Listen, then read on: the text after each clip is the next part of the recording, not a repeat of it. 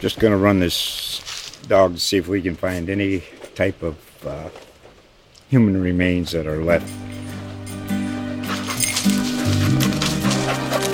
Listen to Where Secrets Go to Die, The Disappearance of Derek Hennigan. From the Detroit Free Press, a new podcast set in the woods of Michigan's Upper Peninsula. Available on Apple, Spotify, Freep.com, or wherever you get your podcasts. Welcome to the next in our series of Journal Star editorial board podcast interviews with Peoria City Council at-large candidates ahead of the February 26th primary. Today we have Kevin Sibley joining us. Thank you. Pleased to meet you and pleased to be here. Glad you could be here, Kevin. I'm Chris Kiergaard, Journal Star Associate Editor, along with Dennis Anderson, Journal Star Executive Editor. Hello, everybody.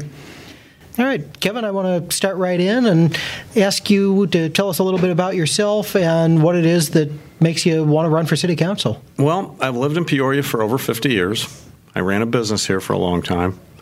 I spent a lot of time complaining. Me and my wife spent a lot of time complaining about the way things are in Peoria. You know, the taxation was the main thing. I mean, it's getting tough to live. In fact, we're thinking at some point, you know, when we retire, we're not going to be able to afford to stay here as things are. And we could sit and complain about it. Or maybe I could put my hand in there and try to do something about it.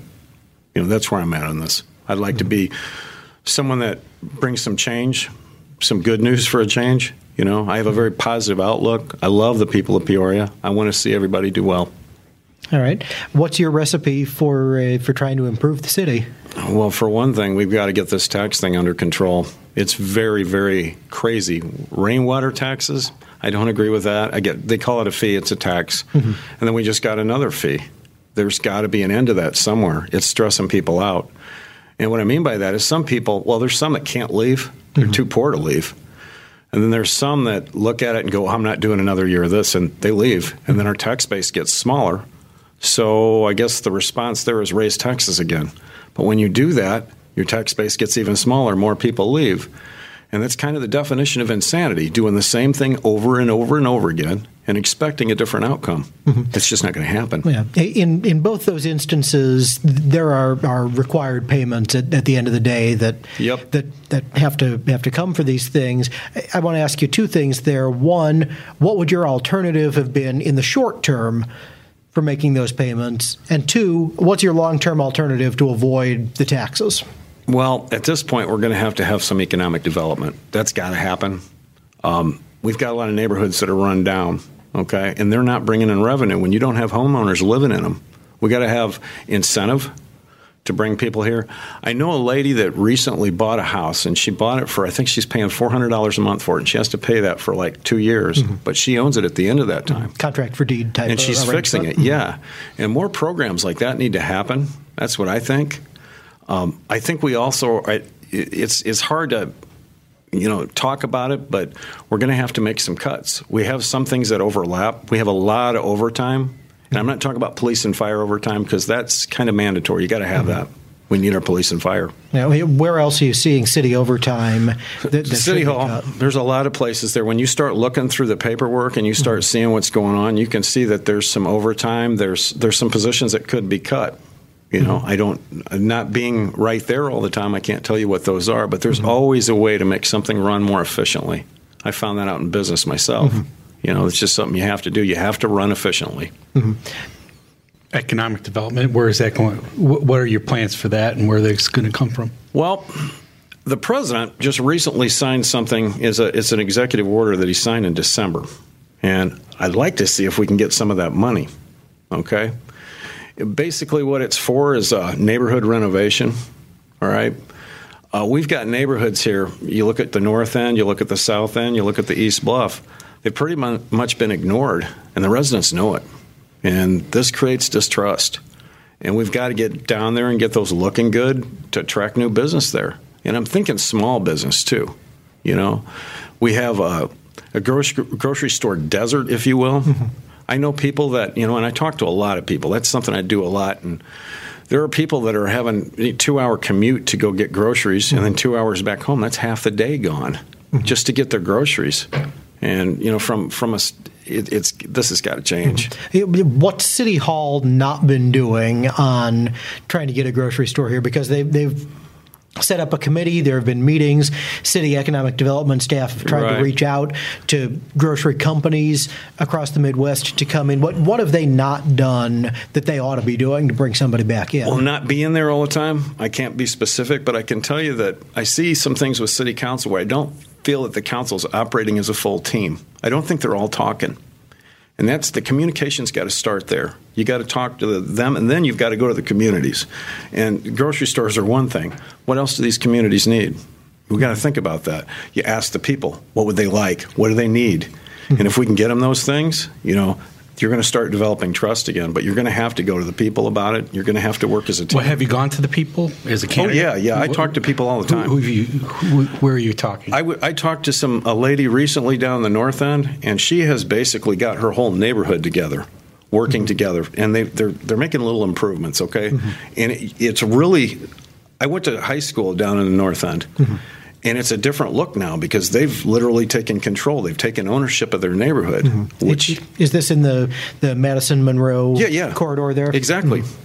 And she did this garden. She did a community garden thing. And you might think that's simple, all right? But it was a way for her to reach out and get to know her neighbors. And, she grew all these tomatoes and things, and it was a phenomenal deal. They all got fed, and they became a community.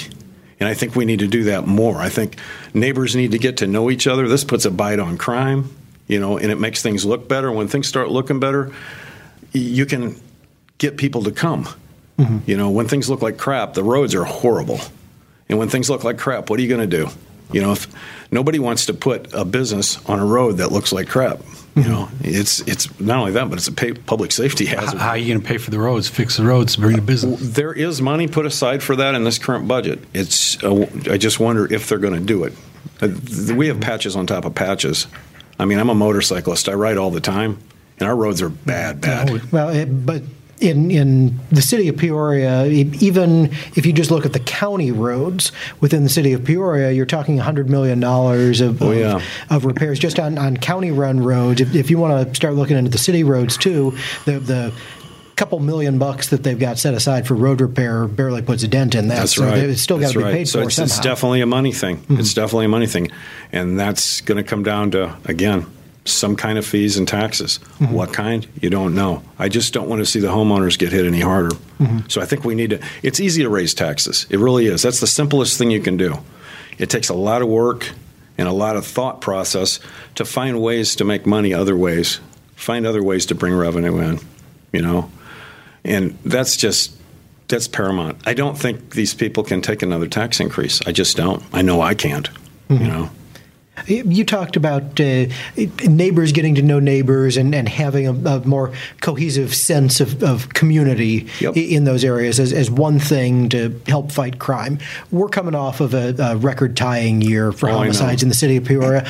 What else does the police department need to be doing or does City Hall need to be doing? One of the guys retiring from the council suggested stop and frisk as an option. No, I disagree with that.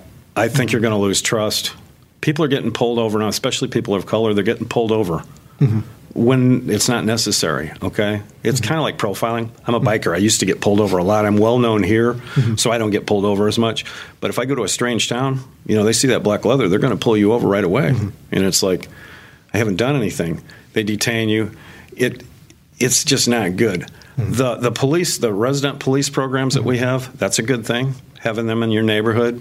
And having police that resemble the folks that they live around. I think that's a great thing, And that's been a struggle for the city to try to hire, try to do the recruitment and to be able to hire, given the budget. Is there anything else that you think they ought to be doing there besides what they have been in getting into local schools, trying to recruit more in central Illinois rather than elsewhere? What else ought they be doing? We've got this thing. I'm an old guy, okay? I'm 55 years old. I've lived here over 50 years. Well, but comparatively so to the young folks that are having these problems. I'm seeing, anywhere from 18 to 35, we're seeing these shootings. All right? Have we lost value of human life? We got to reinstall that. We got to start early, before 12. I'm thinking how precious a human life really is, and then this other thing with gun crime. A lot of times you'll see somebody where somebody's shot somebody and they've arrested the guy, and the guy's got priors with guns.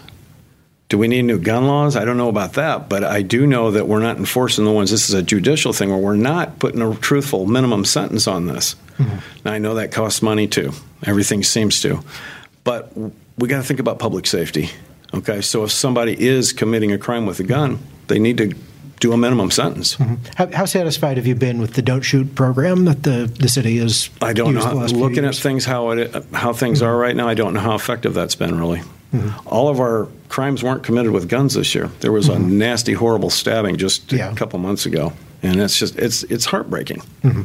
When the city had they had a number of meetings, town halls, getting people to talk about race and other issues like that. Did you attend any of those meetings? No, I wasn't. At that time, I wasn't planning on running for council, although it does concern me. Mm-hmm. I would like to see a time when everybody is thought of as equal. I'd like to see a time when we don't, I want to see everybody thought of the same. I want to see people treated fair. Mm-hmm. One of the challenges I would argue that the city has had in getting any forward motion on addressing those problems in disadvantaged areas of town is getting buy-in from parts of town that you walk out the door and you don't immediately see those problems. They're there because, as you noted, decline in property values and people moving out means the burden is placed on other parts of the community to make up the difference in property tax. But people, when they walk out the door, don't necessarily see those issues. How do you get buy-in from those parts of the community that we need to work to fix the North End or the East Bluff or the South Side? Again, we've got to do things that, rezoning for one. So we've got real strict zoning laws that prohibit some things from going into a certain spot. I saw something else on the questionnaire that you guys gave me about vacant houses. Mm-hmm. And the ones that are run down that we're not going to be able to do anything with, especially corner lots, my thought is maybe to convert those to a little recreational park that the community can use. Mm-hmm. And, we can give that to the park district. Mm-hmm. That's something we could definitely do, especially corner lots, because it gives people a place to exercise, and that type of thing. But as far as again, we've got to bring things up to a standard where somebody wants to be there, If I was a younger man, I definitely would want to maybe invest in the North End because some of those houses down there they're just awesome looking. Mm-hmm. The historical value of that area, it's nice looking, and it wasn't when I was in high school. Mm-hmm. Like I say, what they've done down there, it's gradual. You don't see it right away because it's in little pockets. Mm-hmm. You don't see a big. But if you go down there, like you haven't been down there in 5 years, and you look at it, it's like, wow, this could be something. Do you think that the city has the wherewithal? How would you make them have the wherewithal to stick to an idea of stitching together some of those areas? Right now, improvement is kind of hodgepodge. We got a little something going on the East Bluff. We got a little something going on the South End and the North Valley. How do you stitch together little bits in Averyville into something that starts to look better as a whole neighborhood? Again, just like I said, you got to get the community involved. And I think they've lost trust in local government. I really do, because they were neglected. We can say whatever we want, but they were neglected. We moved everything out north. It's like we took Peoria and just kind of pushed it north. And that's where the investment went. And some of those businesses are gone now. And that tax base is gone. Again, your tax base is getting smaller. There's got to be some kind of incentives to get people to want to own homes. That's just what it comes down to. What kind of incentives would you offer for that? Similar to what this, we've got houses that I know that the city takes over that are abandoned. Mm-hmm. If they're something that can be fixed up, bring some of the trades in. We have a number of gentlemen that would be able to learn and get started doing renovations. It's part of education. I'm a big, firm supporter of doing apprenticeships. Not everybody's wired for college. I wasn't wired for college. I've basically got my GED and I went back to school and I studied photography. And currently I study Homeland Security, emergency management through FEMA because it's free. But I've been doing it for 5 years, and there's a lot of stuff in this that you can learn about and make things better that way too with your community. Mm-hmm. All right. If you're fortunate enough to be elected to the council, your most important number is going to be 6. That is getting 5 other people to vote with you. That's right. To get something passed. How do you work with members of the council, particularly ones who might think the exact opposite of you on how to get from A to B? There's going to have to be meeting of the minds on everything, and there's going to have to be communication. I see a lot of these people, I think they just show up on Tuesday. I really do. And I don't think that's the way to do things. Given my circumstance, I work weekends. Mm-hmm. Okay, that's what I do for a living. I play music on the weekends. But Monday through Thursday or Friday, I can be talking to those council members, setting up appointments, and we can get together and talk. And, sometimes I think they're going to change my mind. Okay, if they've got a better idea, we've got to have that door open. There's got to be communication. There has to be understanding, and we've got to think about what's best for the people of Peoria. And there's sometimes we have to engage them. Mm-hmm. I get asked a lot of questions, and 10 people on the horseshoe aren't always going to be able to make the right decision. Sometimes you got to address the entire community, mm-hmm. and I realize that's a big undertaking, but there are some issues that require that. Mm-hmm. One of those that you identified is city bonds for going into any economic development project. You want there to be a community vote on. Yeah, I hate to see the Peoria city waste city funds on things that have little or no real chance of success. Mm-hmm. I mean, and we've done that. Okay, and I don't want to criticize, but look at the Pierre Marquette. That's a lot of money, and the citizens of Peoria are going to have to pay for that. Okay, it was done too quickly. It wasn't thought over quick enough. I mean, when I looked at this, people, evidently they were put on a timeline. The council, the city leadership at the time, city manager brought it to the floor. Essentially, the manager and the developer said, we got to vote on it now or else. The city, though, on that particular development project, had 2 more shots at approving later versions of the redevelopment agreement where they could have pulled out. Gary Matthews didn't get his financing together for another 18 months or 2 years after that first approval, and the council could have pulled the plug on it. After that, the council could have pulled the plug a third time on it, and they chose not to. I just wish they had, because I would have voted no. I would have voted no on that. There's no way. Something that big, the citizens should have been aware of it. They should have known more about it. We agree with everything you say there, but now it's there. What can the city do to take advantage of that and the development downtown? What would you help to bring that kind of development and jobs to Peoria and downtown Peoria? Again, we're going to have to fix it up. It's got to be fixed first. I can't see us reaching out too much. I can see us bringing in some economic development via government grants, that type of thing. But I can't see us reaching out and trying to do a whole lot of things because we just don't have the money now. It's just not there. I want to ask you this as somebody who is involved in the music and entertainment scene and just the look of downtown and the way it's changed in even the last 15 years. It's considerably less vibrant than it used to be on people aren't nights going and out weekends. as much. They can't afford it. They can't afford it. Mm-hmm. They're staying home. Do you think that area of town ought to be revitalized, or is the city right to be looking at the warehouse district and the warehouse moving district those things I was down there the other mm-hmm. night for a friend's birthday party, and the warehouse district is looking really good. There's some things going on down there, and there's entertainment going on down there. There's arts down there. These are good things, mm-hmm. and they're things that attract people.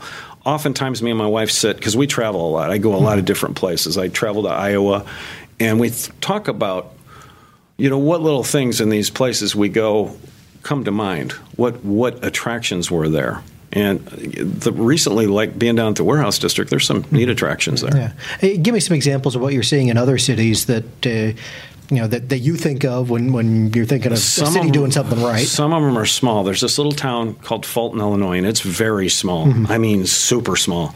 But they've got 3 things that come to mind. They have this thing called Heritage Canyon, and it was an old rock quarry.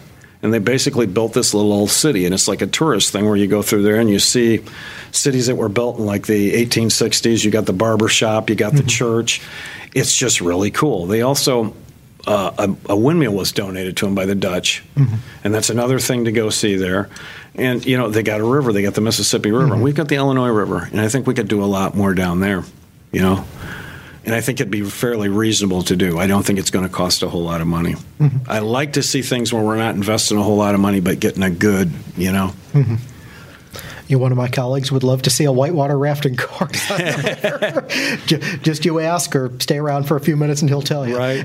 About how much time do you think you would have to put in a given week into city council work? Oh, everybody's asked me that. And, I'll put in whatever it takes. What I mean by that, I want to see Peoria, and I try. We all have a negative, you start reading the papers, you listen to the news, it's always negative, and I don't want to be negative. I want to see Peoria do great things, and I have seen it do great things. The people here are unbelievably resilient, okay? They're amazing people. You have to love them. That's just how it is. I can see myself doing probably 50 hours, 60 hours a week. And I don't think anybody else is doing that. I don't really know. I know some of them aren't. Like I said, I think some of them are just Tuesday people. I hope that's not the case. It's something you wouldn't want to do it at a real young age, I don't think. You got to have time. And you got to be kind of seasoned. I mean, education is one thing, but seeing things, having experience is another. And I believe I have some of that. What kind of job do you think City Manager Patrick Urick is doing? I think he could do better. Okay. How so? I just think he could do better. We can all do better, okay? We can all do better. I think he's a soldier, I think he's a soldier. I think he's doing what he's got to work with. I just think that I guess there's an evaluation system that the council uses to evaluate the city manager, and I'm not really familiar with it yet, and I'm going to get familiar with it in the next couple of days. I'm going to go down to City Hall and get a copy. And from my understanding, not all the city council members fill this out. And when they don't fill it out, how can he tell if he's doing a good job or a bad job? He's our only city employee, really, and the council's only employee. So I know he crunches numbers, and I know it's difficult. I mean, when you got what we got going on, I was looking at my tax bill the other night, and this is mine comes twice. Okay, I pay, twice a year. The one part of there's a line of the bill that says City of Peoria, and I see $475 there every 6 months. Only 100 of that's going to the City of Peoria. The rest of that is going to pensions. Okay, and from what I'm told, we as a city did not pay the amount we should have into that fund to keep that up. We paid the minimum payment. And it's the same thing that would happen to you if you had a charge account and you had a balance and you paid minimum payments on that. You're not going to pay it down. It's going to keep growing. And that's where we're at right now. So we're going to have to figure out a way to get that, where it's paid. Again, there's going to have to be some cuts. And not seeing it all, I'm going to have to look at more of it. But I see some needs for cuts. And one of the things that the city seems to have abandoned, and I say that knowing I'll get calls on it, is the notion of cooperation and consolidation between local government entities, more consolidation of services with right. the township, with the schools, with the county, with pick your 7,000 units of Illinois government. What can the city do to get that restarted? We need to get smaller, and we got to stop the overlaps because we have agencies that are overlapping. Okay, another thing, code enforcement. I don't really see that as a source of revenue. That is a public safety thing. If we use it for revenue, we're making people angry, But we do have a lot of overlapping stuff. There's things that overlap, and it's like they do the same purpose almost, and we need to eliminate that. Again, we got to get more efficient. It's going to take some doing. It's going to take some work. And I'm going to have to get in there and take a real good, serious look at things, as are the others. And again, it's all about communication. We're all going to have to talk. If we don't talk and communicate and work as a team, we're going to have the same problems we do now. And I really don't want to see that. Voters have a choice to make when they go into the voting booth on the 26th, and they got another choice to make on April 2nd if you make it that far. Why you instead of any of the other 14 on the ballot? I don't want to see taxes go up. I'm for the taxpayer, okay? I will do what the taxpayers want me to do almost every time, okay? I think it's my job to do that.